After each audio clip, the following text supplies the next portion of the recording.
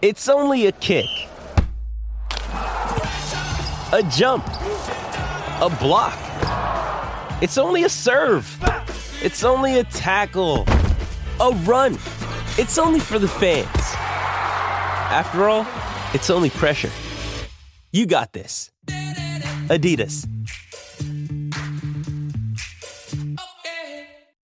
Jewelry isn't a gift you give just once. It's a way to remind your loved one of a beautiful moment every time they see it. Blue Nile can help you find the gift that says how you feel and says it beautifully, with expert guidance and a wide assortment of jewelry of the highest quality at the best price. Go to BlueNile.com and experience the convenience of shopping Blue Nile, the original online jeweler since 1999. That's BlueNile.com to find the perfect jewelry gift for any occasion. BlueNile.com.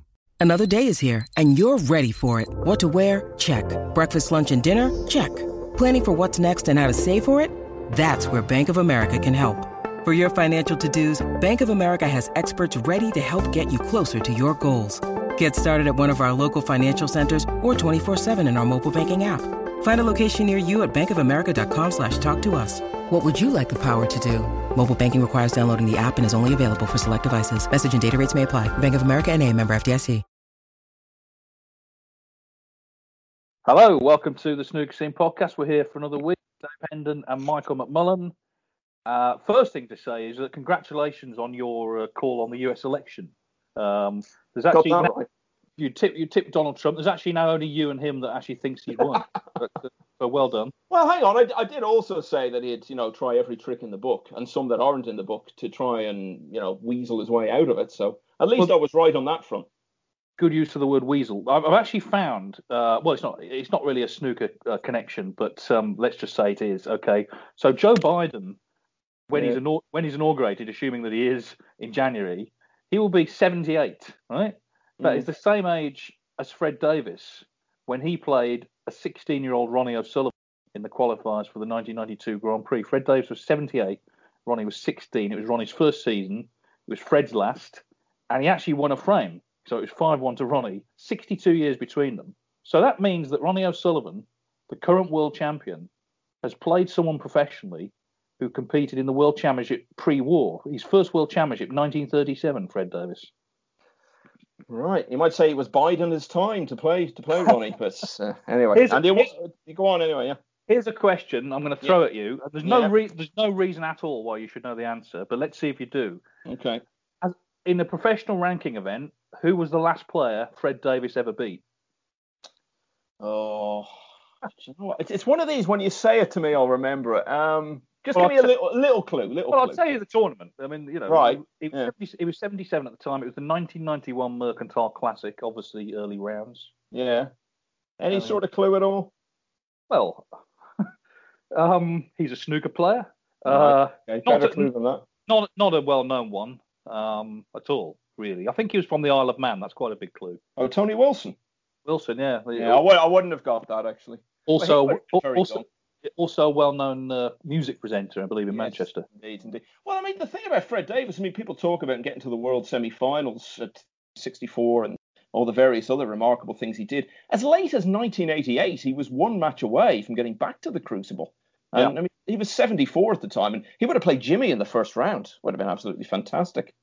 Well, the thing is, whenever you see discussion about the greatest of all time and top tens, he's very rarely in it. But actually, his longevity was extraordinary. Obviously, for a lot of those years, he wasn't really doing anything. But to still be going, I saw him play Steve Davis at the World Masters in Birmingham, in 1991. To still be going, to have that longevity. Of course, Ronnie O'Sullivan, all right, he's 44 now. There's a long way to go. But he's the one player you could actually see still producing it. Who knows until he's how old? That's, of course, the impressive thing about him. It's actually, as we record this today, it's 27 years to the day since Ronnie won the qualifier for the Masters when he was 17. Oh, yeah. Got to Wembley in 94. So 27 years ago he won that. He's now world champion again. So that points to longevity. Whether he'll be a pro as long as Fred, we'll find out. Anyway, we should start the podcast rather than just yakking about this. So this week we'll be discussing, of course, Mark Allen's capture of the Champion of Champions. I'll be talking about the one thing I promised never to mention again, the Triple Crown. Yes, that's coming round again. And we will be, I guess, peeling back the curtain on snooker's representation in light entertainment. And in some cases, very light entertainment, it's got to be said. Before we start, though, I just wanted to mention, sadly, a few people have passed away recently. Vic Bartlam, he was a very popular referee from the West Midlands. He died recently. His wife actually passed away the previous week. So, of course, we send our condolences to the family.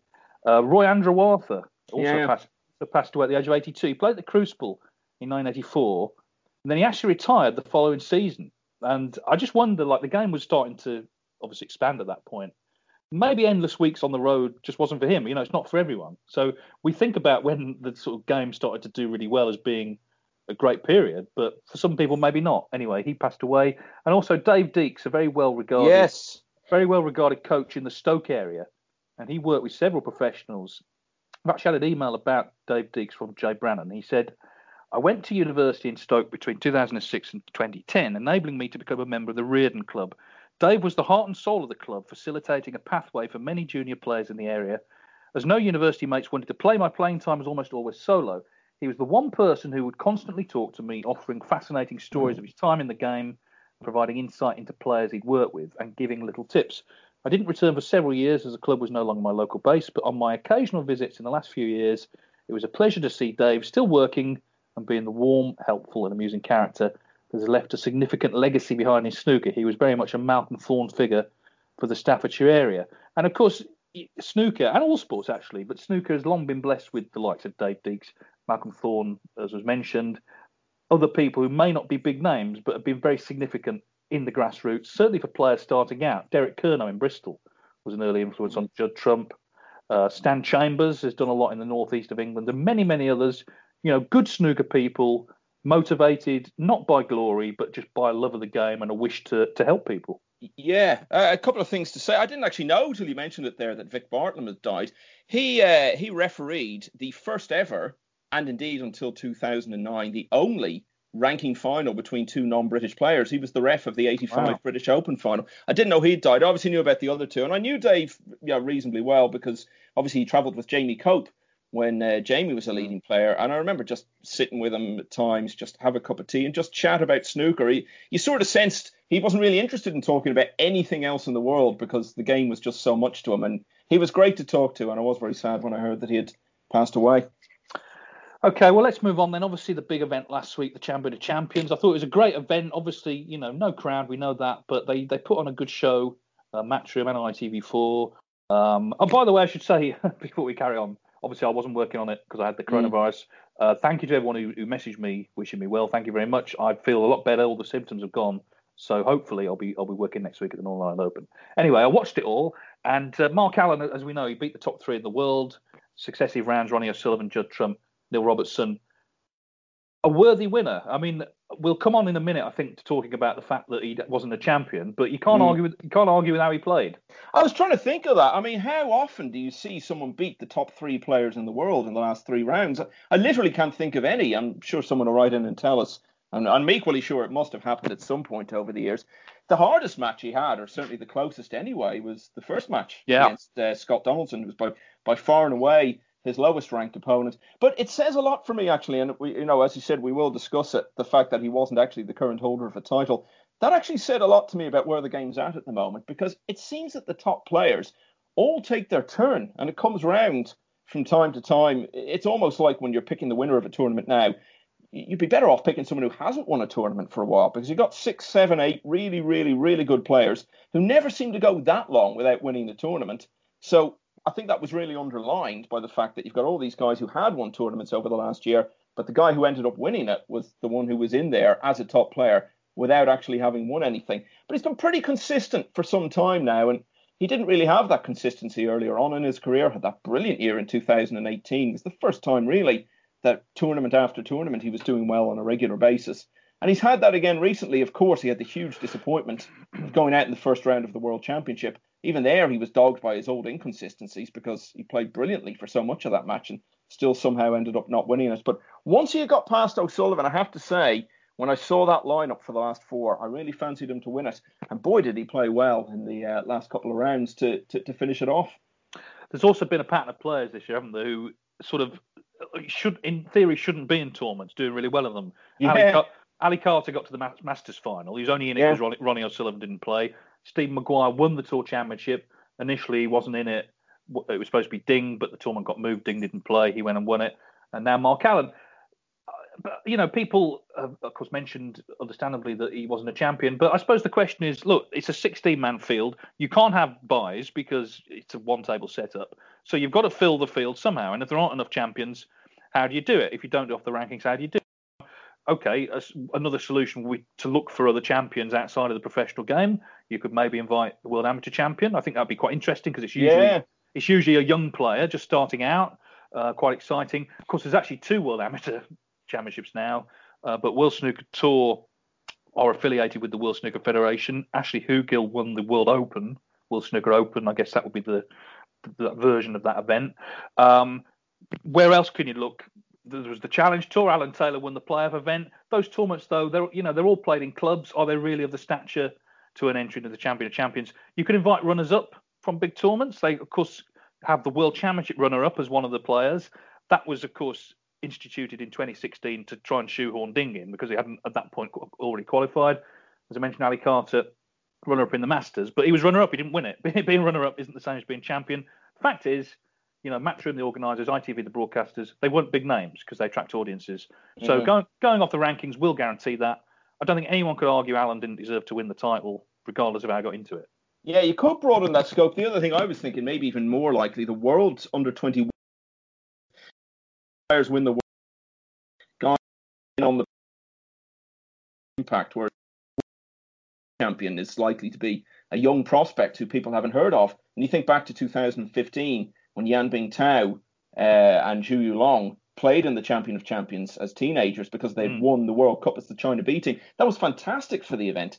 Really added so much to it. So that's another option that you could possibly have. I like the runners-up idea, actually. You'll probably remember the old European Cup Winners' Cup in football. So, for example, you had Manchester United in 1994, had won the league.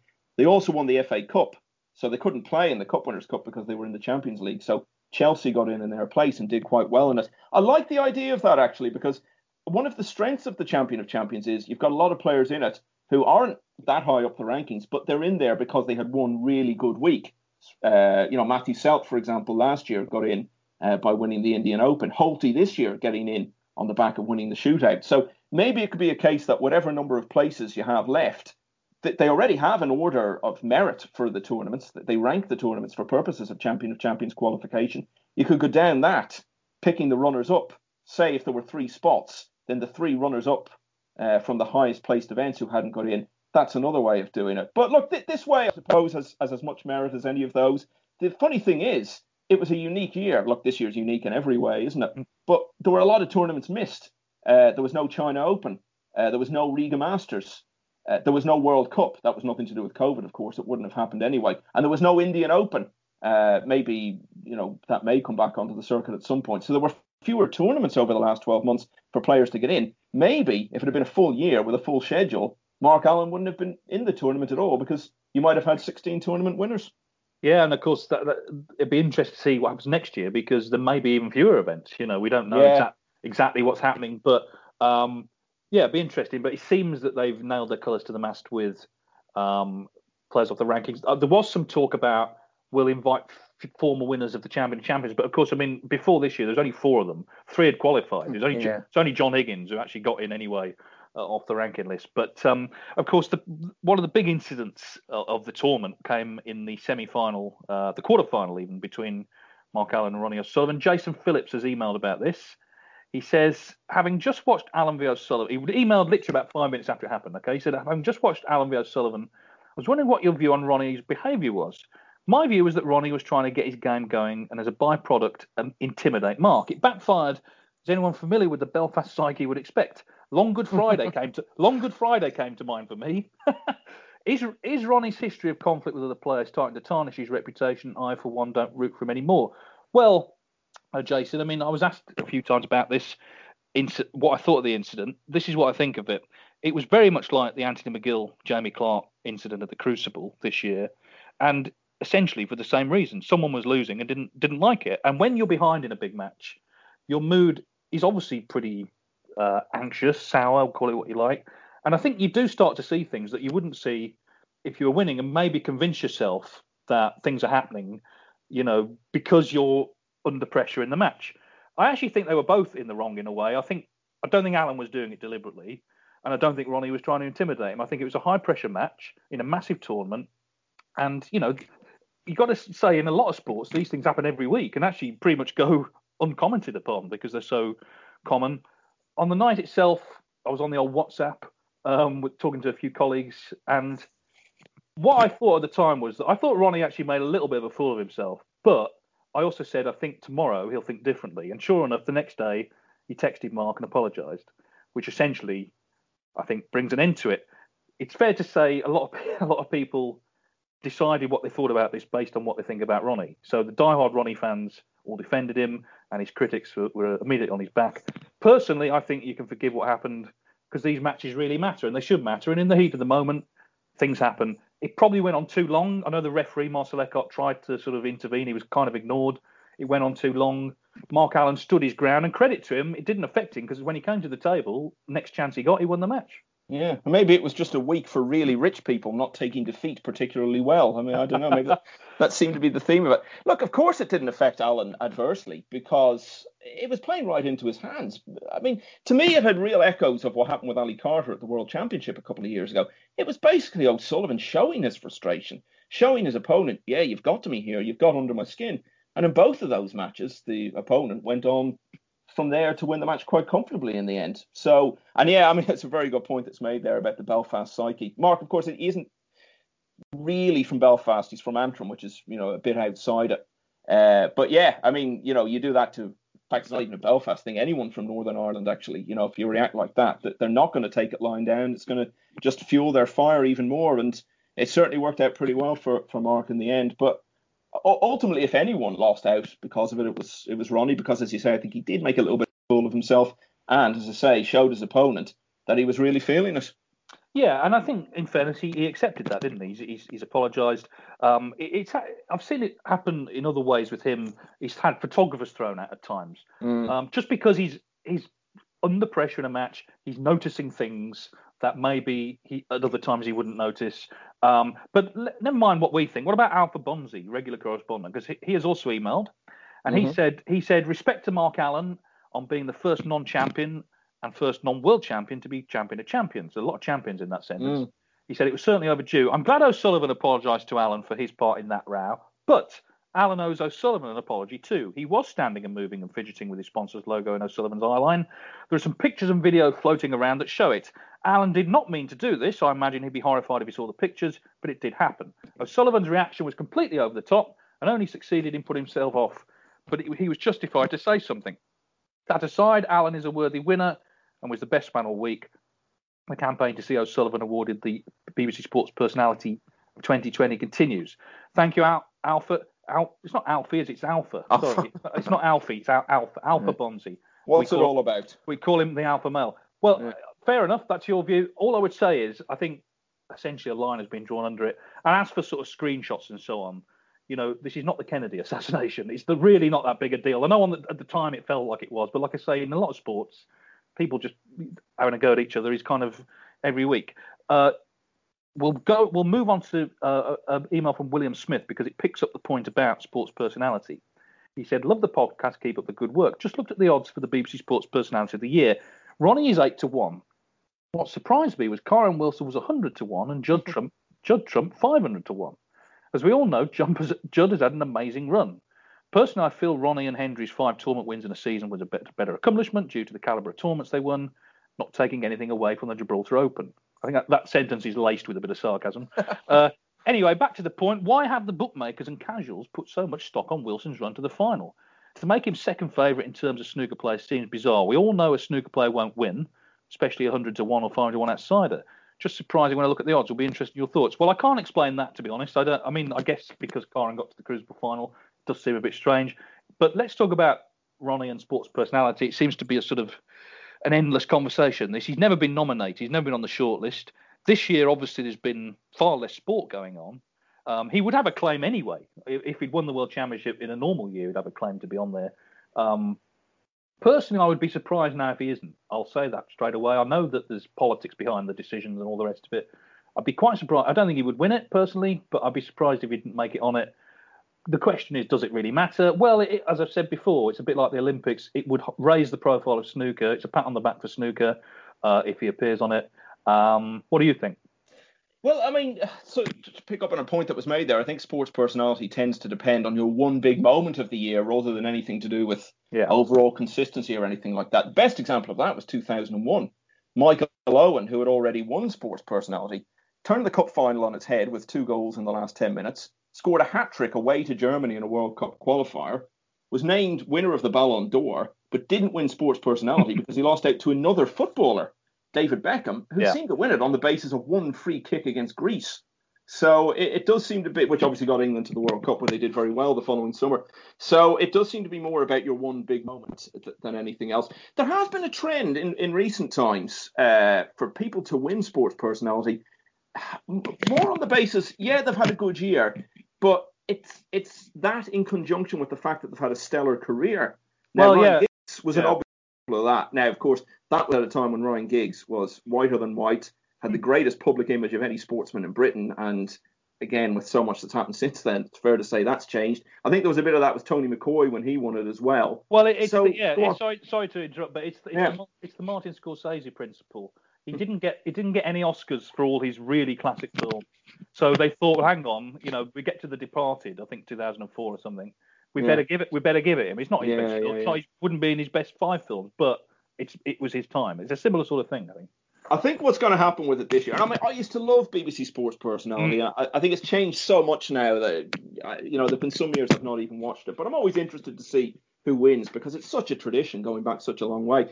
I think this year you may see it going to someone for reasons that actually aren't anything to do with sport at all. I mean, Marcus Rashford has been talked about. Now, it's not, I mean, Man United didn't win anything. So it's not to do with that. I think it's to do with everything that's gone on outside of that. Now, again, it's just been a unique year. Lewis Hamilton, I see, is the favourite. But, you say there hasn't been that much sport this year. And I would disagree slightly because I think that, there's been less than there would have been. It was supposed to be an Olympic year. So yes. That's gone. I mean, an Olympian would probably win it in an Olympic year. Yeah, I mean, that is the thing. But, at the same time, there are a lot of years that don't have Olympics. I mean, I think in the end, most things have actually happened. Now, perhaps the biggest sporting event still to come this year is the Masters, which is in a few days' time. Now, what happens if Tommy Fleetwood or Rory McIlroy or someone wins that? Then surely they become the front runner, particularly if it's McIlroy, because that would complete the career Grand Slam. So this is, to be honest, for me now, the fun of sports personality is actually the speculation, because I think the program itself is perhaps not what it used to be. It's an entertainment show now. Yeah, and I don't find it very entertaining.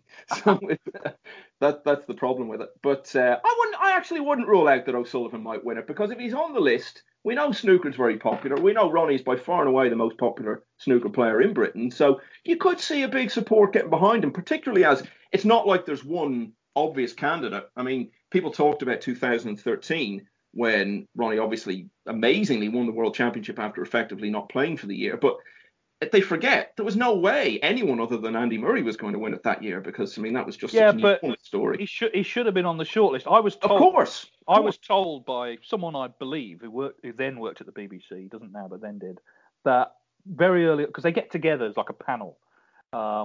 They call them independent, but it's chaired by the head of sport at the BBC, and a lot of the people on the panel are reliant on the BBC for work. So I'm not sure how independent it is, but I was told that quite early on in the discussion, Ronnie was put on the table and basically dismissed immediately. So there was no, he didn't get close. There was no shortlist for the shortlist. He was just dismissed. Yeah. No, I mean, I've heard that as well, and it isn't hard to believe. But I think that is the thing. It does seem incredible that he's never been nominated when you consider, I mean, how many people in British sport have been at the top for such a long period of time? I mean, nobody in any sport has been, that I can think of anyway, in Britain, has been one of the best in the world for over a quarter of a century. I mean, in most sports, it would be impossible to do that because age would catch up with you. But here's the thing. The Sports Personality is on Sunday, the 13th of December. So it's on at the same time as the Scottish Open final. Now, what happens if Ronnie gets to that final? Well, we had this a couple of years ago. I think I mentioned this on the podcast because we were in Glasgow Yeah. And there was sort of speculation because he'd won the UK Championship, I think, and there was speculation quite strong speculation that he would be nominated, and because they were nominating the shortlisting on the night that year. Yeah. And he was waiting for a call, and I think he would have gone. He seemed quite. I mean, you never know with Ronnie, I know, but he seemed quite interested in it. Yeah, I mean, look, but he wasn't playing, of course. He was there for Eurosport. By that point, I think he withdrew, didn't he, and then came and did some punditry. If he's in the Scottish Open final, it'll be like when Steve won it. They have to go to it. When Steve won it, he was playing in a tournament, and they had to basically stop the event and hand him the trophy. Well, funny you should mention that, because in an article about sports personality a few years ago, it was basically slagging it off, and it was slagging off its entire history and the entire concept of it. And they said, Steve Davis, I don't know if he still holds the record, actually, but he certainly at one time held the record for the most times in the top three. I know Denise Lewis was putting that record under threat, and maybe Lewis Hamilton. But anyway, and it was said when he won it, he couldn't be bothered attending. This was in the Daily Telegraph. And I wrote to the Daily Telegraph and said, well, actually, no, he was playing a match at the time. And to be fair to them, they did publish a clarification. Can you remember what the tournament was? It was in, I'm going to say Belgium. It was a European country. He was playing Terry Griffiths. I know that much. Yeah. It was some sort of Norwich Union Grand Prix affair. Yeah, I think. Yeah. It was Milan, actually. Okay, that's right. Yeah. Now, of course, Steve wouldn't know that because he played Terry in the World Final that same year and claims he doesn't remember it. So he's hardly going to remember playing them in the Norwich Union Grand Prix. But it would be interesting to see because, that was quite a low key thing. If Ronnie was in contention to win it, well, you can't really stop in the middle of a frame if they're going to be presenting him with the trophy. So, I mean, what do? Do you kind of have to have a 20-minute gap between frames? It could be an interesting one. Like, I agree with you. I think it's a very good chance to be nominated. I don't think he'll win, but I wouldn't entirely rule it out. So, we'll see. Well, good luck to him. I think he deserves to be on there. Right. Now, you've called this already my read my lips moment, which refers to the last president to only serve one term, George Bush Sr., who said, read my lips, no new taxes, put taxes up and got voted out. You do realise this is the fourth time already we've made a reference to American presidents. Well, you see, well, we're nothing if not torn from today's headlines. Yeah, exactly, yeah. Having said that, I'm now going to nurse an old sore, okay? Because you'll recall, I promised never to mention the Triple Crown business again because I was even boring myself. However, okay, as you know, I've had to self-isolate at home. There's a lot of time to fill. And this great YouTube user, MJT Snooker, I don't know who it is, but... He's brilliant, absolutely brilliant, yeah. Well, he or she, we don't know. But whoever they are, they've uploaded all sorts. They must have taped everything that's ever been on. Formidable archive of old stuff. And they actually uploaded the entire 2003 World Final. Now, the first thing to say about this is when people talk about great World Finals, this one has been slightly overlooked, I think. It was a fantastic match. Mark Williams was coasting to victory. Ken Doherty, as he had throughout the whole tournament, pegged him back. In the end, Mark Williams won 18-16. But here's the thing, okay? So that season, Williams had already won the UK Championship and the Masters. So he was going to the World Championship looking to complete the Triple Crown, which he duly did. So how many times did the BBC mention this in their coverage? They'd be all over it, wouldn't they? That would be the main narrative, the main headline. The answer is, having sat and watched it all, not once. They did not mention it once. Why? Because the Triple Crown was not a thing then. It was not a thing because they had 4 tournaments. Chris Small had won the LG Cup. So he'd won the first event, Mark had won the next 3. At the start of the following season, Mark Williams won the LG Cup, and the BBC website reported, and this is online still, you can read it for yourselves, they reported, don't think I'm not looked either, they reported that he held, in quotes, the game's 4 major titles. They referred to it then as the BBC Grand Slam. That's an absolute fact. That's what it was called. There was no Triple Crown at all. But here's a twist in the tale, okay? I think I'm actually partially responsible for the whole Triple Crown business. Because I'm sure. Irony of ironies, this. Yeah, because I'm sure back in 2003, I and other journalists as well, I'm sure, did actually make a thing of Mark winning those 3 titles in the same season. I actually think it's an achievement worthy of celebration. It's an amazing achievement. There are big titles. If you win all 3 in the same year, that is a major achievement. It just wasn't a widely held view in 2003. Clearly, we see that from the BBC coverage at the time. It only really started to become a thing when the BBC dropped their 4th network event in 2010. Of course, it's being pushed very hard now. I mean, it couldn't be pushed harder. They got the crowns on the waistcoats. You know, they call it the Triple Crown Series. It's sort of become almost by osmosis a thing. You hear people referring to it as if it's always been there. It's being pushed because it's a way to essentially overstate the BBC's importance. They can say, look, there's all these tournaments going on these days, but we show the 3 important ones. Okay, fine. That's marketing, that's television, whatever. I don't think World Snooker Tour should be complicit in that. If they want, as they claim, okay, to be like golf and tennis and have established majors, then fine, be like golf and tennis, have 4 majors. But they can't do that. It doesn't work because the BBC only show 3 events. Now, to be clear, the BBC have been hugely important to snooker. They broadcast it for over 50 years. They've been loyal to the sport. There's been times when all the politics going on, they could have walked away. They didn't. They established snooker as a major television attraction. I'm a big defender of the BBC, actually. But they're not the only broadcaster putting money in. And here's the other thing, and I made this point. I know I've made this point before, and people are already saying, get on with it. Okay, I will. There's no equivalence between the 3 Triple Crown events. Snooker has one true major, that's the World Championship. It's far ahead of everything else, and then there is everything else. And also, the other thing to say is, you know, all the Triple Crown events are played in England. I thought it was supposed to be a world tour. So, just to sort of recap, 2003, when Mark Williams, and it was a great achievement, he won the UK Championship, the Masters, and the World Championship in the same season. The BBC at the time made no reference whatsoever to the Triple Crown. And now you're never going to mention the Triple Crown again from this point on. Well, yeah. Go on. I mean, it was a great final in 2003. I mean, you know, when you said you'd sat and watched it all, though, I was going to say you need to get out more, but of course you couldn't for the last couple of weeks. That's very much the point. I mean, at least Neil, you know, when he had a week off, he came up with that idea for the double/singles event. I mean, can't believe he went back and watched the whole thing again. But well, I think I made this point before. It was under one of the many different administrations that the association had, probably around the 2000s. I can't remember who it was who was in charge at the time and came up with the idea. But they decided, but you know who it may have been? Peter, what was his name? The guy who used to be a spy. Peter Middleton. Yeah. Peter Middleton. Yeah. So I think he came up with this idea that there were going to be 4 majors, and the Masters wasn't one of them. It was the World, the UK, the Grand Prix, and whatever the tournament in Thailand was at the time, which worked out brilliantly for Ken because he won the tournament in Thailand and got a load of extra ranking points. But I never heard it mentioned again after that season. You can't contrive these things. That's the thing. I mean, you know, I mentioned the Masters there. It's going to be brilliant this weekend, as it always is. And, you know, that's something that's grown up over time. It's been so established since really the early days of professional golf as we know it. Can you really come along now and contrive these things, especially if you're going to keep changing what the majors are? I mean, that's obviously going to be a major problem for you, if you'll pardon the pun. And of course, I mean, again, we have to say it, the UK's right to be in there anyway has got to be questioned now, because what used to set it apart was the fact that the matches were longer than they were for any other event, and it isn't in that situation anymore. Well, in fact, there are other tournaments that have more frames because they have longer semi-finals and finals. So you'd have to question that as well.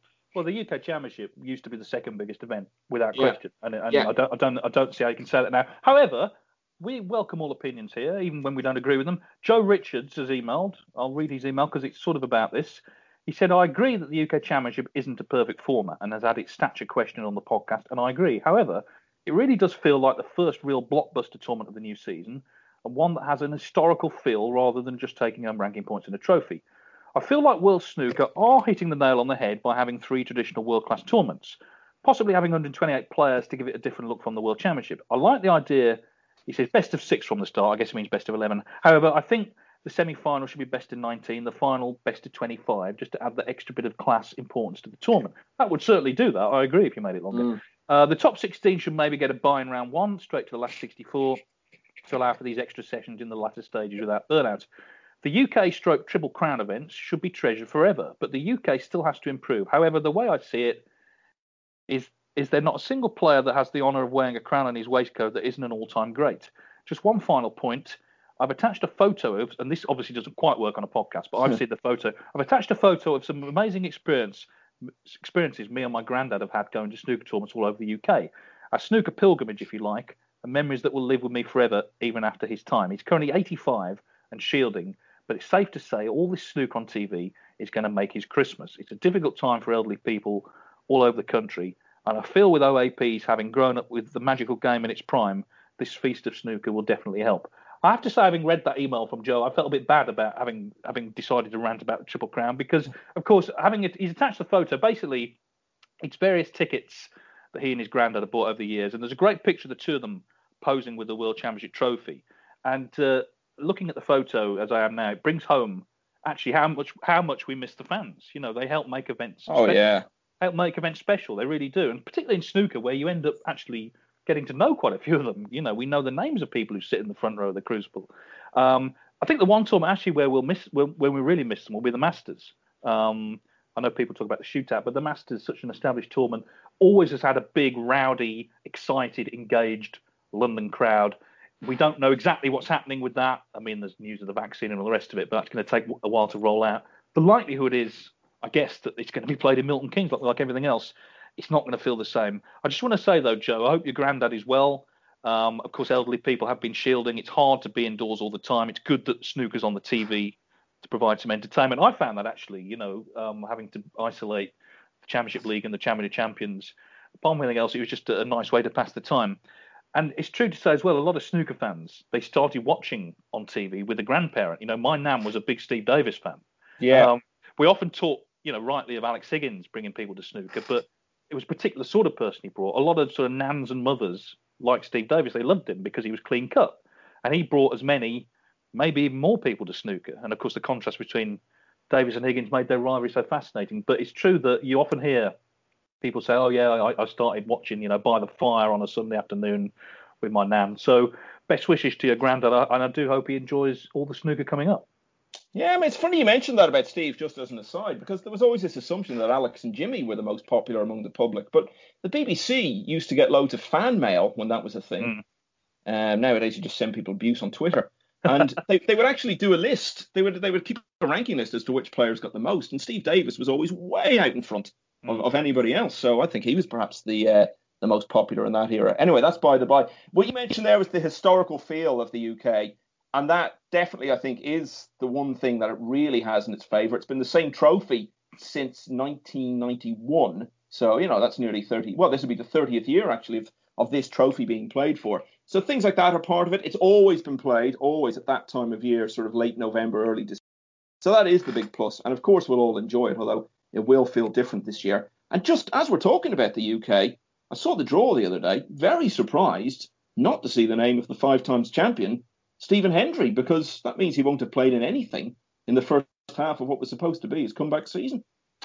My feeling on that, and he sort of said it himself, or sort of said it on ITV, he doesn't feel ready. But I do think, and he would have seen it up close last week, when he sees the way that Trump and Robertson and O'Sullivan and Allen and Murphy and Selby, the real top players, Ding, are playing at the moment, I think he feels that he just cannot get to that level. So it's whether he comes back, plays in a tournament, is happy to get through a few rounds, get a few results, but then face the possibility of being absolutely hammered by someone at the top of the rankings. It's like Neil Fold said, though, worst comeback ever. If you're going to come back, you've actually got to play.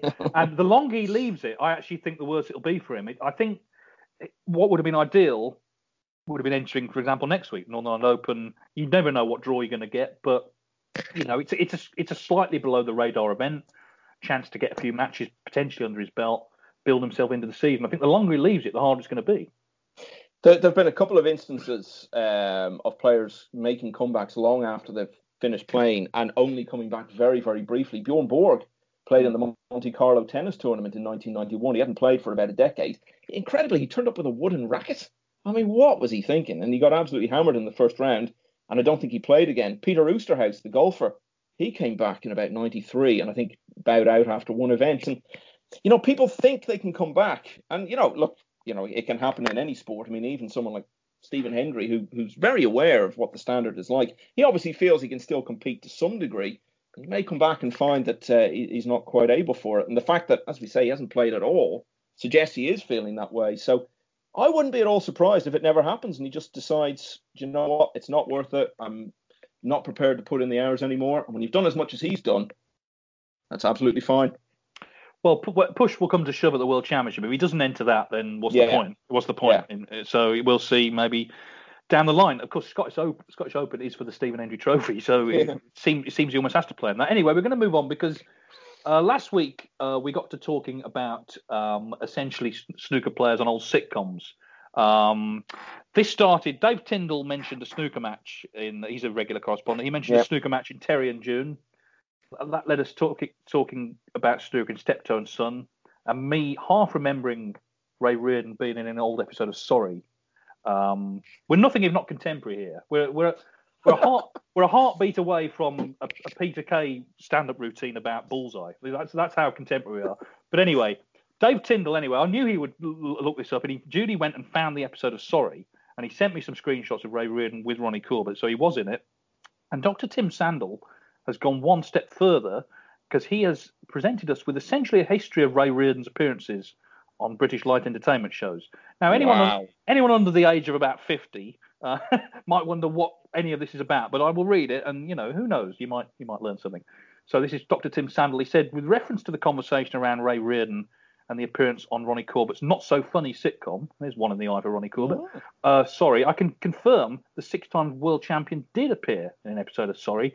This was in 1985, along with referee John Smythe, in an episode entitled A Little Something Set Aside. There's no sign of this on YouTube, but it's verified on IMDb. Well, Dave Tyndall found it somewhere, so it's knocking about somewhere. But he says Reardon didn't stop here in his attempts to dazzle the world of light entertainment. Among his other appearances were such moments in the spotlight as 1976, The David Nixon Show. 1979, now there's a few in 1979 because, of course, he won the World Championship in 1978. So 1979, The Paul Daniels Magic Show, A Question of Sport, Parkinson, International Pro Celebrity Golf. 1981, Punchlines. No idea what that is, but at the end... I remember that. Well, that was Lenny Bruce, I think. Was it? Come on. Who was who? Was Lenny Bruce the presenter of that? It wouldn't be Lenny Bruce. Lenny Bennett, maybe. Lenny Bennett, sorry. Lenny Bruce was an edgy American stand-up. I don't think he'd be presenting what I'm imagining was an ITV daytime horrible sort of light entertainment show. The thing about Punchlines is it ends with an exclamation mark, which almost tells you everything you need to know about it. Yeah, so does Sorry, actually. Yeah, true. Anyway, Sorry. Yeah, go on. We continue. 1984, Rod and Emu's Saturday Special. Also 1984, Saturday Superstore. Of course, after that, I guess Ray he went down the rankings a bit, and people like Steve Davis and Alex Higgins and Jimmy took over. Anyway, he said aside from these gems, there was a series called Pro Celebrity Snooker, which ran from 1978 to 1982 on the ITV network, where snooker players like Reardon, Dennis Taylor, and Alex Higgins were teamed up with such luminaries. See what you think. Gareth Hunt, Kenny Lynch, and Bill Maynard. Now, of course, we mentioned Bill Maynard before, but misbehaving during the 85 final. Tim says, fortunately, I'm too young to have seen this. You'll also be fascinated to know that between 1969 and 81, there were 195 episodes of Pot Black broadcast on the BBC, and Reardon featured in 52 of them. I'm sure there are other interesting facts lurking in the TV archives about other players, but Reardon was one of the first to see a market outside of the mainstream snooker as a celebrity, something that Hearn and Davis exploited to good measure in the 80s. Completely agree. And actually, there's a link. The David Nixon show, David Nixon was a magician, and he actually presented the first Pot Black trophy in 1969 to Ray Reardon. And it's certainly true. I think Ray, because he was doing exhibitions, he understood that side of it. I think when snooker, because he had to wait a long time to turn pro. He was like 35 when he turned pro. He'd been a miner, he'd been a policeman, suddenly had his chance, and he seized it. And I think it's true, he was the sort of first snooker professional to realise that it wasn't just about playing matches. It was about an opportunity to promote yourself. And, God love him, he's still going strong at the age of 88 now, I believe. My head hurts. I mean, there's just so much there. The idea of him appearing on Saturday Superstore in 1984, I'm just sort of envisaging, Ray Reardon sitting on the sofa with Simon Le Bon and Holly Johnson and Andrew Ridgely lurking in the background somewhere. And Renee from A Low Low. Yeah, exactly. Oh, you saw that episode as well.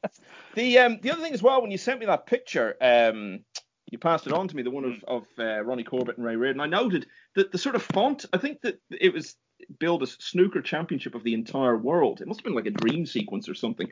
But it was in the same font that they used to have the Benson and Hedges logo for the Masters. And it looked like the table they used to have for the Masters, which basically looked like a cigarette packet. So that suggests to me it was probably filmed at Wembley Conference Centre during it. But an incredible coincidence.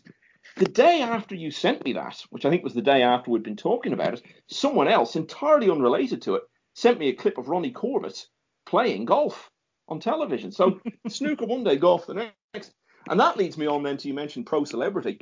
I don't remember that actually because it was too long ago. But I do know that probably about 15, 20 years ago now, I found an old newspaper at home. And the date on it was the 3rd of August, 1980. It had obviously been kept in the house because that was the day my sister was born. And I remember looking at the listings, and there it was, ITV, whatever, 3 o'clock in the afternoon, pro celebrity snooker. So that was my only knowledge of that. And one other thing as well to mention while we're talking about all this thing, there was an episode of Ever Decreasing Circles, which was actually called Snooker. And it revolved around a snooker tournament that was played in the local pub. And there was a whole narrative built around it. It wasn't really about that. It was about the different characters and, you know, how this tournament sort of fed into different aspects of their lives and their psyches. So, I mean, it just shows you back then there were hardly any shows that didn't touch on snooker at some point because, as we always say, it was just so mainstream, so massive in Britain at that time.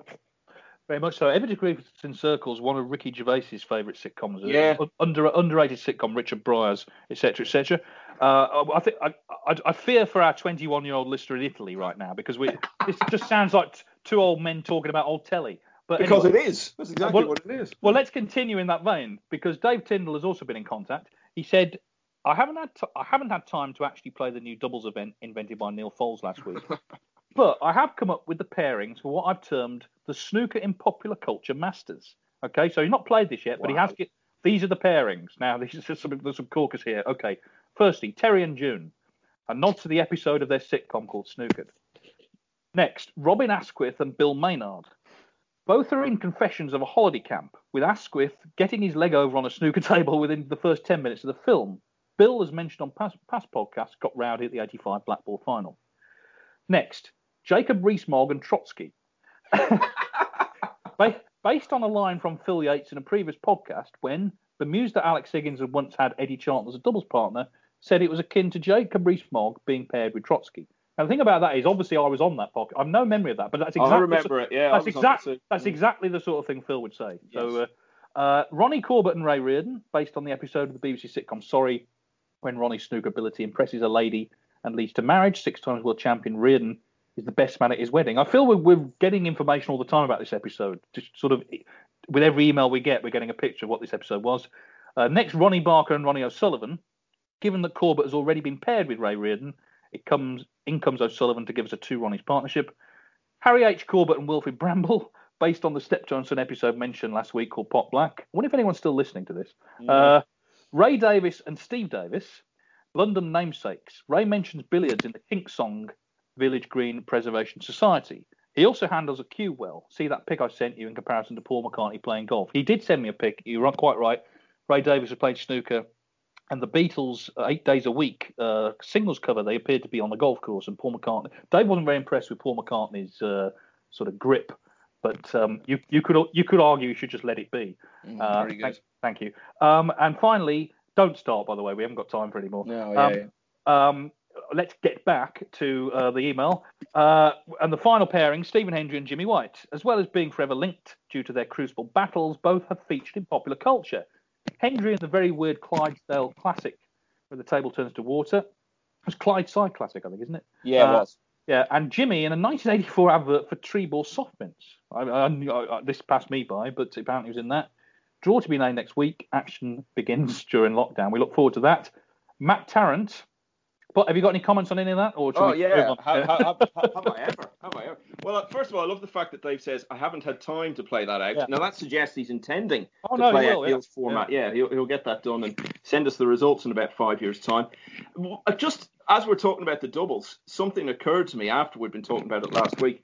Again, people of a certain age will remember that a curious feature of sort of Christmas time television in the 1980s was celebrities going to children's wards of hospitals. Very often it was on Christmas morning. It was just a really curious thing, and it was parodied by Alan Partridge, actually, in the spoof Christmas show that they made. But they actually incorporated this into the World Doubles in, I think it was 1984. They brought a load of the players. Now, I'm telling you, again, anyone who was around at that time would know, you're talking here about some of the biggest celebrities in Britain. And they descended on the children's ward of what I guess would have been, I don't know, Northampton General Hospital, if there is such a thing. Alex Higgins was there. And I remember they showed him, they filmed all this, of course, and showed it on the coverage. And they showed Alex asking a kid, who do you think's going to win this tournament we're playing in at the moment? And the kid actually looked a little bit, frightened by this. If you've got Alex Higgins basically asking you, am I going to win this event? So he just went, oh, I don't know really. And if it was 84, it turned out to be the year that that Alex did win it in conjunction with Jimmy White. So, I mean, that was really bringing together a couple of things of the mid-'80s, the Christmas visits to children's wards and also the doubles. And sorry, I'm going to go off on a slight segue here because I do love this story. You mentioned Ray Davies there, who, of course, is the singer of the Kinks, very famous British band. I saw Ray Davies performing a solo concert in Dublin 8 years ago. And obviously one of the Kinks' most famous songs was Lola. And 4 guys who were obviously big fans had turned up and they had the letters Lola on the respective T-shirts. But what happened next was just brilliant. As the night went on, obviously a few drinks had been taken. Maybe one of them had gone out to the bathroom and come back. So that all got mixed up. So now the letters were all in the wrong order. And the brilliant thing about this, and this must have made these guys live because they were obviously big Kinks fans, when Ray Davies sang Lola, and it gets to the bit where he spells out Lola, he spelled it out in the order of the guys' T-shirts and pointed to each of them individually as he was doing it. What a fantastic thing to happen to you when you go to a gig. Sorry, you couldn't mention Ray Davies without me telling that story. That reflects well on him, I think. Oh, brilliant. Yeah, absolutely. Yeah. So, you talk about Christmas television. I'll never forget, and it's true, someone described Christmas specials as longer versions of programs you've tried to avoid all year. There's a bit of truth in that. Anyway, we'll continue. Try and steer this back on course. Matt Tarrant mentions a short film called Extended Rest. He said, I thought there was a snooker scene in the prison comedy Porridge. When I Googled Porridge snooker, a link came up of an article about this film. Terry, the lead character, is played by Tony Asaba, who appeared in Porridge as Jim Jock McLaren. It's absolutely true. Neil Foulds is in the film. Neil Foulds is in Extended Rest. And the best, well, not the best thing, but what I love about it is at the end, there's a sort of you have been watching the final credits scene where everyone has to wave to the camera. So Neil has to do this sort of awkward, because it's always awkward, little wave to the camera. But yeah, I think that's knocking about online. Now, raising the stakes a little bit, Deco on Twitter, he's convinced that Billy Snadden once appeared in an ITV drama about a snooker agent. And he said you might know about that because I have no knowledge of it at all. No, I've never heard of that at all. This is Billy Snadden, of course, who got to the final in China, wasn't it, where he played John Higgins? Yeah. I've never heard of this one at all. What was Billy? Was he a policeman himself at one point? I know Ewan Henderson was, but he became. Yeah, I don't know whether he still is. After when he retired from snooker, became one. But here's the thing: I was thinking about this. Okay, obviously they wanted some authenticity. Now, Billy's a great guy and he was a very good player, but he wasn't an absolute top player. Why would they have him? I mean, presumably maybe they had a wish list: Stephen Hendry, John Higgins, Alan McManus. But with the greatest respect to Billy, he wouldn't be that widely known. So why not just get an actor to play the part? Why has he actually got to be a snooker player? I don't know. Listen, I don't know if this is true. It seems so specific. It probably must be, because why? It's not the sort of thing you would make up unless you're deranged. I'm not suggesting Deco is. Billy Snadden may well have been in an ITV drama. We don't know, but maybe if Billy's listening, he could let us know. It seems unlikely anyone's still listening at this point after some of the roads we've gone down. It's a bit ragged, this edition, but you know. I do have to go down a couple of points there. It's just as well they asked Neil to be in that film Extended Rest and not Dominic, because Dominic would have probably insisted that the Extended Rest was called something else. Listeners to previous episodes will remember that. And I've just remembered as well, I don't know if you quite call it light entertainment, but I think that the phrase cult program was probably invented for the old Australian drama Prisoner Cell Block H. I mean, it was about as cult as you can possibly get, not least because it used to be on literally after midnight in weeks when there wasn't snooker on, and it was filling that slot. And I do remember watching this once, and there was one of the prisoners. It was about a women's prison, and they had a snooker table in it, and she was kind of considered to be the prison expert on the game on the grounds that she had once had dinner with Eddie Charlton. No, you say that. Eddie Charlton, I was just thinking about this. He was mentioned in an episode of Home and Away. I remember it very clearly. They were playing pool, and someone it's one of these where it's a bit like the Terry and June episode. Someone's unexpectedly really good at it, and one of the characters says, "Oh, I'm playing Eddie Charlton." He was obviously a big name. Yeah. Well, I mean, the thing about him was that, not only was he obviously one of the best snooker players in the world, but he was involved in sport in all kinds of other ways in Australia, and indeed carried the torch for part of its relay in the 1956 Olympics. I think also as well what may have contributed to Eddie's fame There was a tournament. I'm not talking about the one that ran in Brentwood and Doncaster. There had previously been another tournament called the World Match Play, and Eddie won it. And Clive actually says that it was reported in Australia that Eddie had actually won the World Snooker Championship, which of course he never actually won. So that may have contributed to the scale of fame. Well, Clive also said that Eddie did very little to discourage that notion. yeah, indeed. Well noted. We'll move on. Ian Shelton, a brief email. He says, just a far-off memory of the Steve Davis sports quiz on ITV in the mid-'80s, hosted by the legend himself. Funnily enough, after Ian emailed, I saw on Twitter someone actually posted a TV Times cutting of this programme. It was 1983, and because the prize was a trip to the 1984 Los Angeles Olympics. I have no memory of this at all, but I don't know how Steve had time to appear on all these TV shows, because he was playing all the tournaments, but he hosted his own sports quiz, it seems. Yeah, I do remember that very, very vaguely.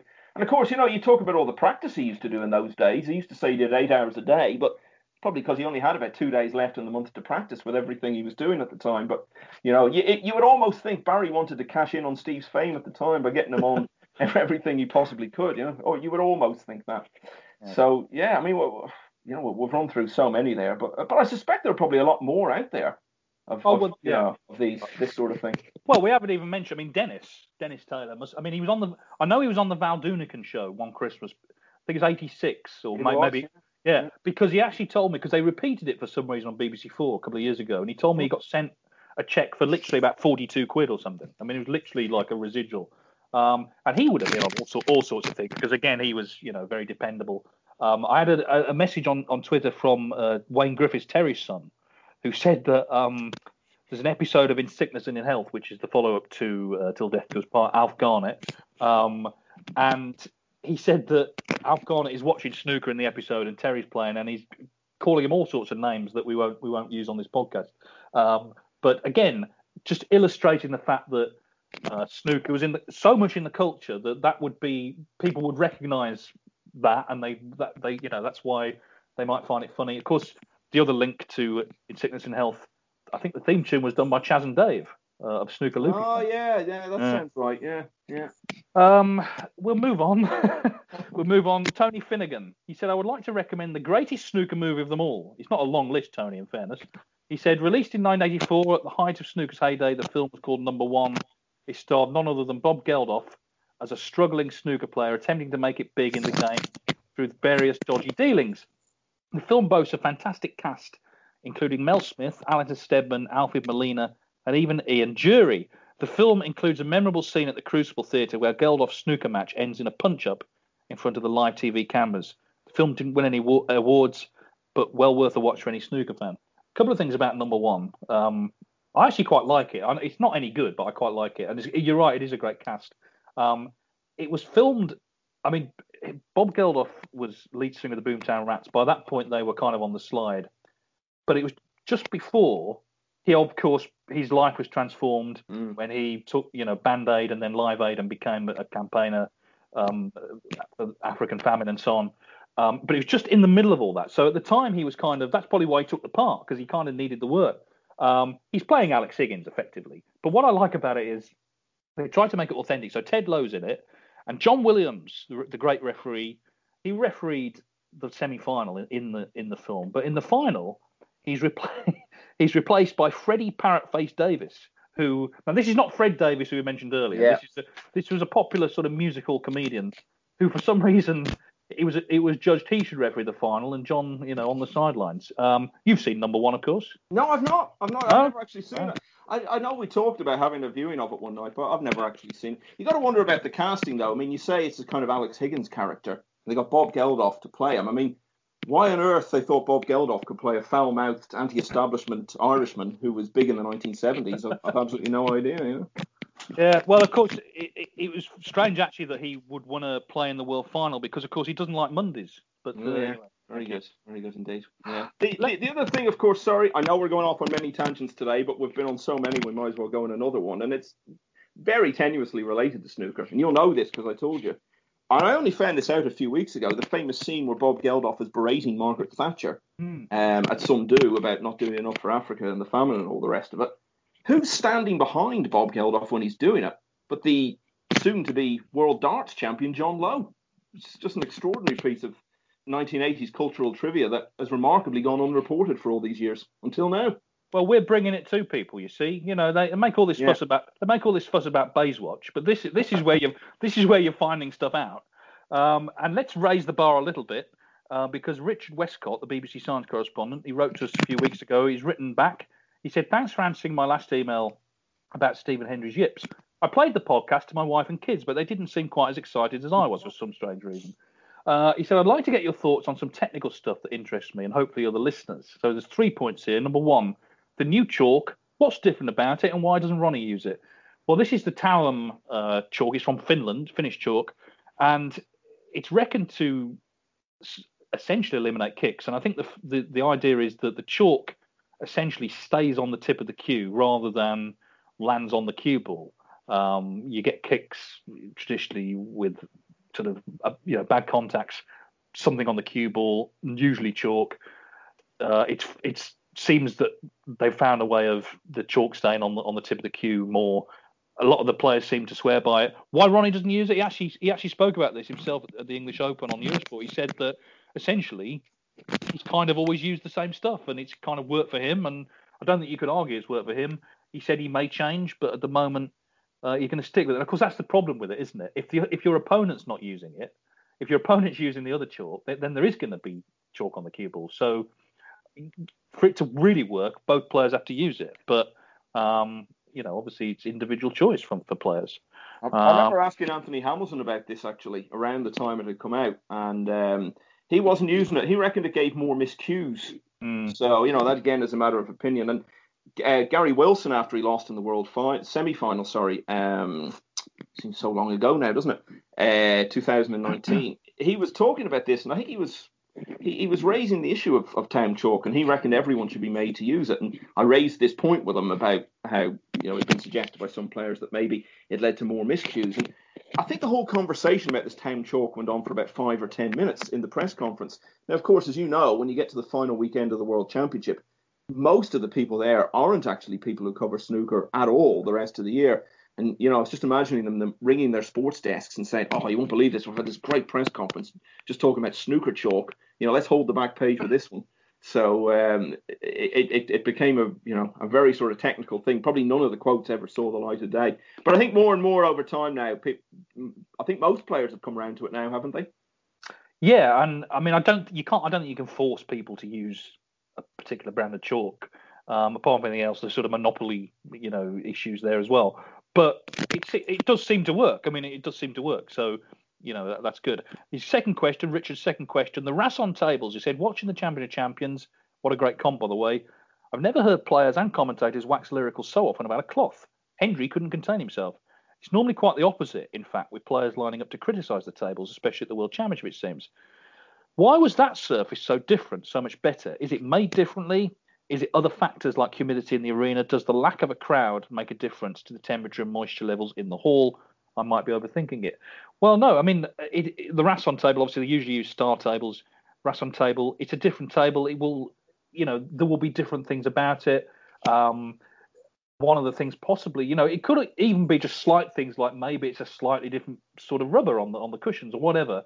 It's a slightly different table. They always look the same, kind of, but they all play differently. The definitely sort of atmospherics and weather can play a part. I mean, the table is always heated. It's always heated anyway to sort of maintain a particular level. I guess if there's a room full of people, though, that will affect the temperature. It did play beautifully, no question about it. Lovely cloth. Of course, conditions have changed a lot over the years. You go back 40, 30 years, the balls, because they were made from a different chemical, they were heavier, the cloths were thicker. It's harder to split the reds and make a big break. Now you go into them, they split lovely. So conditions are favourable to heavy scoring. It helps that the players are so good as well, of course. But yeah, there's definitely, I think there's one thing that even Barry Hearn can't control is the weather. And, you definitely, humidity is a factor. John Parrott used to win a lot of tournaments out in Asia where traditionally there was high humidity and the cloths, played heavier. He had such great cue power that he seemed able to cope with that. But yeah, do you have anything to say on that, or shall I move No, on? just to echo that, I literally cannot think of any tournament I've ever seen where I saw the cloth play so well. Right from the first bit of it I saw, I thought that cloth is playing so well. These players are really going to thrive on it. And I couldn't think of any tournament where I'd ever seen it run so well. It was absolutely striking to anyone who understands the game how good it was. The other thing about those Rasson tables, I think some of the players are a little bit disadvantaged by them because I think they're just marginally higher than the star ones, or certainly at one point they were. They were a little higher off the ground. Now, if you're a shorter player, then you're going to have to use the rest a bit more. So it's just another little thing to bear in mind about them. But, you know, you'd always be a bit wary when new tables are being introduced, new makes of tables. But the Rasson ones have been around for some tournaments for a few years now. And I think they're fantastic. And the one last week was absolutely brilliant. Richard's final question. He said, I stumbled across a Ronnie masterclass on YouTube where he explained how pros change their grip on their rear hand to adjust the strength of the shot rather than hit it harder. A loose grip for soft, tight. A loose grip for soft, tight for lots of backspin. How could I have been playing and watching all these years and not noticed? As an amateur, I've always held the cue the same way for each shot and just hit it harder or softer as needed. I love those moments in sport where you find out the pros play a totally different game. I've recently taken up golf after 30 years and everything's different. Leaning back to hit drives on the up, lifting your head after the shot. Have professional snooker techniques changed much over the years? Well, I'm sure they have. I mean, the point is, if you go back, say John Spencer, let's pick him. He didn't have anyone to watch on TV. That's the thing. You've already said you can go on YouTube and watch how the pros play. Those guys in the early days, I mean, Dominic Dale sort of talked about this when he's on the podcast. They had to work, just sort of figure it out themselves. And there was no sort of given way of playing. You know, you had to work it out yourself. The players that have come along since have had the opportunity to study them. Of course, Steve Davis famously had the Joe Davis book. Him and his father studied that with the advice about technique. I think they have changed over the years. And I think that is why, you know, standards have risen. I think, you know, you look at someone like Sean Murphy, for example, probably got the perfect technique. And actually, Mark Allen, the way he plays, is slightly different to some players, but he's such a good positional player. He always seems to be right behind the object ball. As we saw last week. So, yeah, I think definitely things have changed, but it's because there's an opportunity to study it. You can literally go on YouTube tonight and spend hours and hours watching Ronnie and other people demonstrating how to play. Or you could watch the 2003 World Championship final again. And then have a bitter rant about it the following week on a podcast, yeah. The other thing, of course, that's different between players now and players in the era of John Spencer, the example you used there, is they didn't practice anything like as much. Yeah. You know, that they all work a lot harder at the game now, so it's so well honed. And Murphy's the classic example of that. He just looks so well oiled. Well, that's Davis again. Steve Davis started that again. You know, there was a thing on Sky, which I could. It was actually weirdly, they showed it twice in a row for some reason. But anyway, it was about great sportsmen, and it was Steve Davis, and there were people like Dennis Taylor, Willie when he was still with us, John Parrott, John Virgo, these sort of people, and they were all saying that you know, they couldn't believe how much Steve practiced. He raised the bar so much because they would have an hour, maybe a bit of lunch, play golf, maybe another hour's practice. Steve was there all day long, honing his technique, improving, forcing everyone else to do the same. So he definitely, I think, started that. I'm aware that we're kind of running on and on here, but let's continue. James Heat says, "Hi, I've only just started to listen to your podcast. I find it very interesting. I wonder if you can answer this question. Given that the referee takes great care to ensure that all balls are clean, why is it okay for the player to place the cue ball by hand in the D? Why doesn't the referee clean the cue ball once the players have decided where to place the white?" Well, it's an interesting question. I mean, obviously, if a player goes in off, you do then see the referee clean the cue ball. But you're right, the player then picks it up, puts it in the D. Obviously, they're only very briefly handling it. Maybe it's a slight anomaly. I don't know. I've never heard anyone mention this before. So, James, you're the first person I've heard mention this, but it's an interesting question. Yeah, I think I might be taking things a little too far. But what I would say is one thing I've always felt. You often see it at the end of a frame when the referee goes to take the balls out of the pockets again. The players sometimes kind of help. They pick a few out. Some players do it more than others. Neil Robertson does it quite a lot, actually. Just reach in, pick a few balls out, throw them on the table. They're not helping themselves at all because the players have so much perspiration on their hands. It gets onto the balls. It creates more bad contact. So whatever about it being, you know, not allowed or whatever, I certainly don't think it's good for the players to do that. They should try not to touch the ball. But I think the idea of placing it and then it being cleaned, I think that might get a little bit tedious after a while. Well, of course, Alex Higgins for a time used to lick the cue ball clean. Yeah. At least used to, but that's not really recommended, certainly in these times of COVID. Now, Donal Murtar writes, long-time listener, semi-regular emailer. I'll save Dave the bother of consulting with Michael again about how to pronounce my name. It rhymes with tonal. My worry now, okay, so Donal, I get that. His surname, Murtagh, Murtar? Exactly, yep, spot on. Yep. Okay, let's get to business.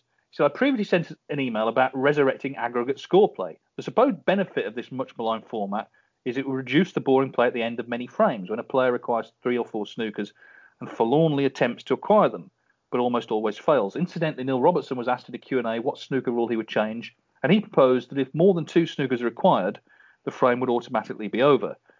Just on that, I've seen the UK Championship last year. I think he won a frame having needed 4, Neil. And actually, last week, he was threatening to win them. So anyway, but yeah, that's by the by. It was against Yan Bingtao, wasn't it? I think he was 5-0 down. He was 5-0 down, yeah. He battled on. Yeah, I quite like playing on for snookers actually. But anyway, Donal continues. When one can point to the very rare occasions where a player requiring 3 or 4 snookers acquired them, is that really worth suffering? The 99.9% of cases when they don't. Anyway, my previous email was quite rightly shot down by Dave and Michael, who pointed out that in limited frames match with aggregate scoring, this could exacerbate the very problem I'm attempting to remedy. For example, the player's already 150 points ahead at the end of the penultimate frame with aggregate scoring best of 9. The final frame is effectively a write-off. Instead, what about an unlimited frames aggregate scoring match, e.g. first player to 1,000 points wins, and as many frames as are necessary are played for someone to reach this total? Wouldn't this completely eliminate the drudgery of players attempting to secure a highly improbable number of penalty points in order to win a frame? This is how all straight pool matches are scored, i.e. one keeps re-racking the balls until the total target is reached. I'm no game theoretician, I can't even say that word, but I'm going to christen the current malaise that occurs at the end of many frames near zero jeopardy play. In other words, one player is forced to play on despite the result being a near fait accompli and is relying on the dignity of his opponent to call an end to the farce. Usually common sense prevails, particularly now Peter Ebdon's retired. But on one memorable occasion, Alain Robidoux played on from a hopeless position against Ronnie O'Sullivan purely out of spite. Perhaps this pure aggregate scoring could be trialled in the same event as the singles-doubles format proposed by Folsey for maximum effect. In for a penny, in for a pound. Well, there's a lot there. You give your view because I need to cough. I'm going to do it off mic. Yeah, well, I think we maybe mentioned this before, that the first sort of international event that Stephen Hendry won, he'd won the Scottish Professional Championship, but the first event he won with an international field was the Australian Masters in 1987, which was played on aggregate scores. I'm not a big fan of it at all. I mean, the idea of setting a target of 1,000 points, well, if anything, you might be more likely to get one player miles and miles ahead. You could have someone on sort of, I don't know, 950 and someone else only on 200. I mean, think how many frames he's going to have to win to catch that up. So it's unlikely to be turned around. So can't say I'm a particularly big fan of the idea. No, and the thing is, playing on for snookers, it can be dull, I agree, it can be, but it's part of the psychology of the game because what you're essentially doing, actually, it's partly messing your opponent around and it's a test of their temperament.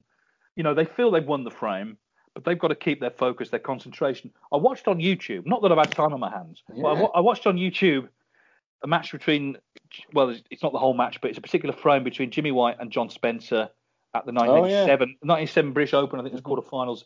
And on the thing it said that Spencer won the frame with 5 snookers. Spoiler alert. He actually needed 6. He needed 6 snookers. He was 58 behind with 35 on, the last red. So that's effectively 23 points. So 6 snookers he needed. And he got them. Jimmy, it was fair to say, I don't think thought he could possibly lose the frame. The first shot he played, Spencer got him in a snooker. And there were various ways he could have played out of it.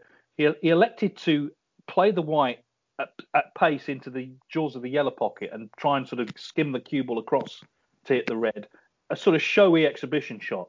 And when he failed to hit the red, you kind of knew he was going to come back to bite him. Spencer laid some good snookers and he got a free ball. And anyway, went on to win the frame. So it can happen. It is rare, obviously, that I know that's rare, but it can be good, the little cat and mouse battles. And certainly if there's a red on, if the last red's on, effectively, sometimes you only need 1 snooker. Technically, you need 3, but if you get that free ball, it happened in English Open, Karen Wilson and Dominic Dale, and Dominic left a free ball, Karen did the rest. So I'm just minded to leave it as it is. Actually, I'm minded to leave it as it is. I think it's okay. It can be dull, of course. In the early days of snooker on TV, they would simply cut it out. You wouldn't see it on the highlights. You go back to David Vine and he'd say, Stephen Hendry won that frame onto frame 3 sort of thing. So, yeah, I'm minded to leave. I'm sorry to shoot down another email, Donal, but I kind of not a fan really of that. Yeah, like you say, it can be good, but as you also said, it can be very dull watching that. But yeah, I don't see any great reason to change it. Just to say that John Spencer match against Jimmy White, I mean, that was a huge story that he got to that quarter-final because he'd had all sorts of problems with his eyes and everything.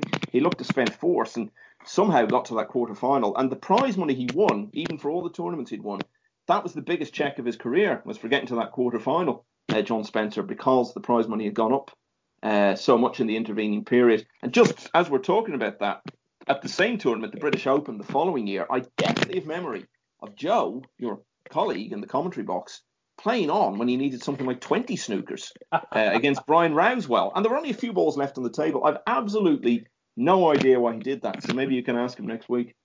Well, of course, yeah. I mean, Donal mentions Alain Robidoux against Ronnie O'Sullivan, 96 World Championship. It went down to pink and black and probably, 60 points in it or something. The problem there, of course, is, the big problem is that Robidoux had been comprehensively outplayed, but Ronnie had been playing left-handed and Robidoux took offence at this, took affront at it. The problem there was, obviously, he was never going to win the frame. It was just kind of silly. But Ronnie, when he had chances to pot the pink, didn't pot it. So live on TV for something like 11, 12 minutes, you had this sort of farce of one player playing for snookers that he was never going to get, and the other player not putting the frame away. Eventually, the frame ended, the match ended. But, actually, I mean, it's sort of a forgotten controversy, that. But they actually became good friends not long after that. They played in a final in Germany, I think, later that year, and all was forgotten. Anyway, I think that we've reached an end. People will be pleased to know. I think this is probably the end of our podcasting career, really. Yeah. We've either killed it off or we've found a whole new audience. We'll find out next week which it is. Indeed. Well, if you want to get in contact with anything you've heard or anything else, snookerscenepodcast@mail.com. That's snookerscenepodcast@mail.com. Not sure what's happening next week. I'm hoping to be at the Northern Ireland Open. There may be a podcast, there may not. That's our promise to you. We'll either be here or we won't. But I guess all that's left to be said is thanks for listening, and we hopefully will, or you will hear us soon. Thank you. Sports Social Podcast Network. Judy was boring. Hello. Then Judy discovered ChumbaCasino.com. It's my little escape. Now Judy's the life of the party. Oh, baby, mama's bringing home the bacon. Whoa, take it easy, Judy. The Chumba life is for everybody. So go to ChumbaCasino.com and play over 100 casino-style games. Join today and play for free for your chance to redeem some serious prizes. ChumbaCasino.com. No purchase necessary. Void where prohibited by law. 18+ terms and conditions apply. See website for details. Okay, round two. Name something that's not boring. A laundry? Ooh, a book club. Computer solitaire, huh? Ah, sorry. We were looking for Chumba Casino. That's right. ChumbaCasino.com has over 100 casino-style games. Join today and play for free for your chance to redeem some serious prizes. ChumbaCasino.com. No purchase necessary. Void where prohibited by law. 18+ terms and conditions apply. See website for details.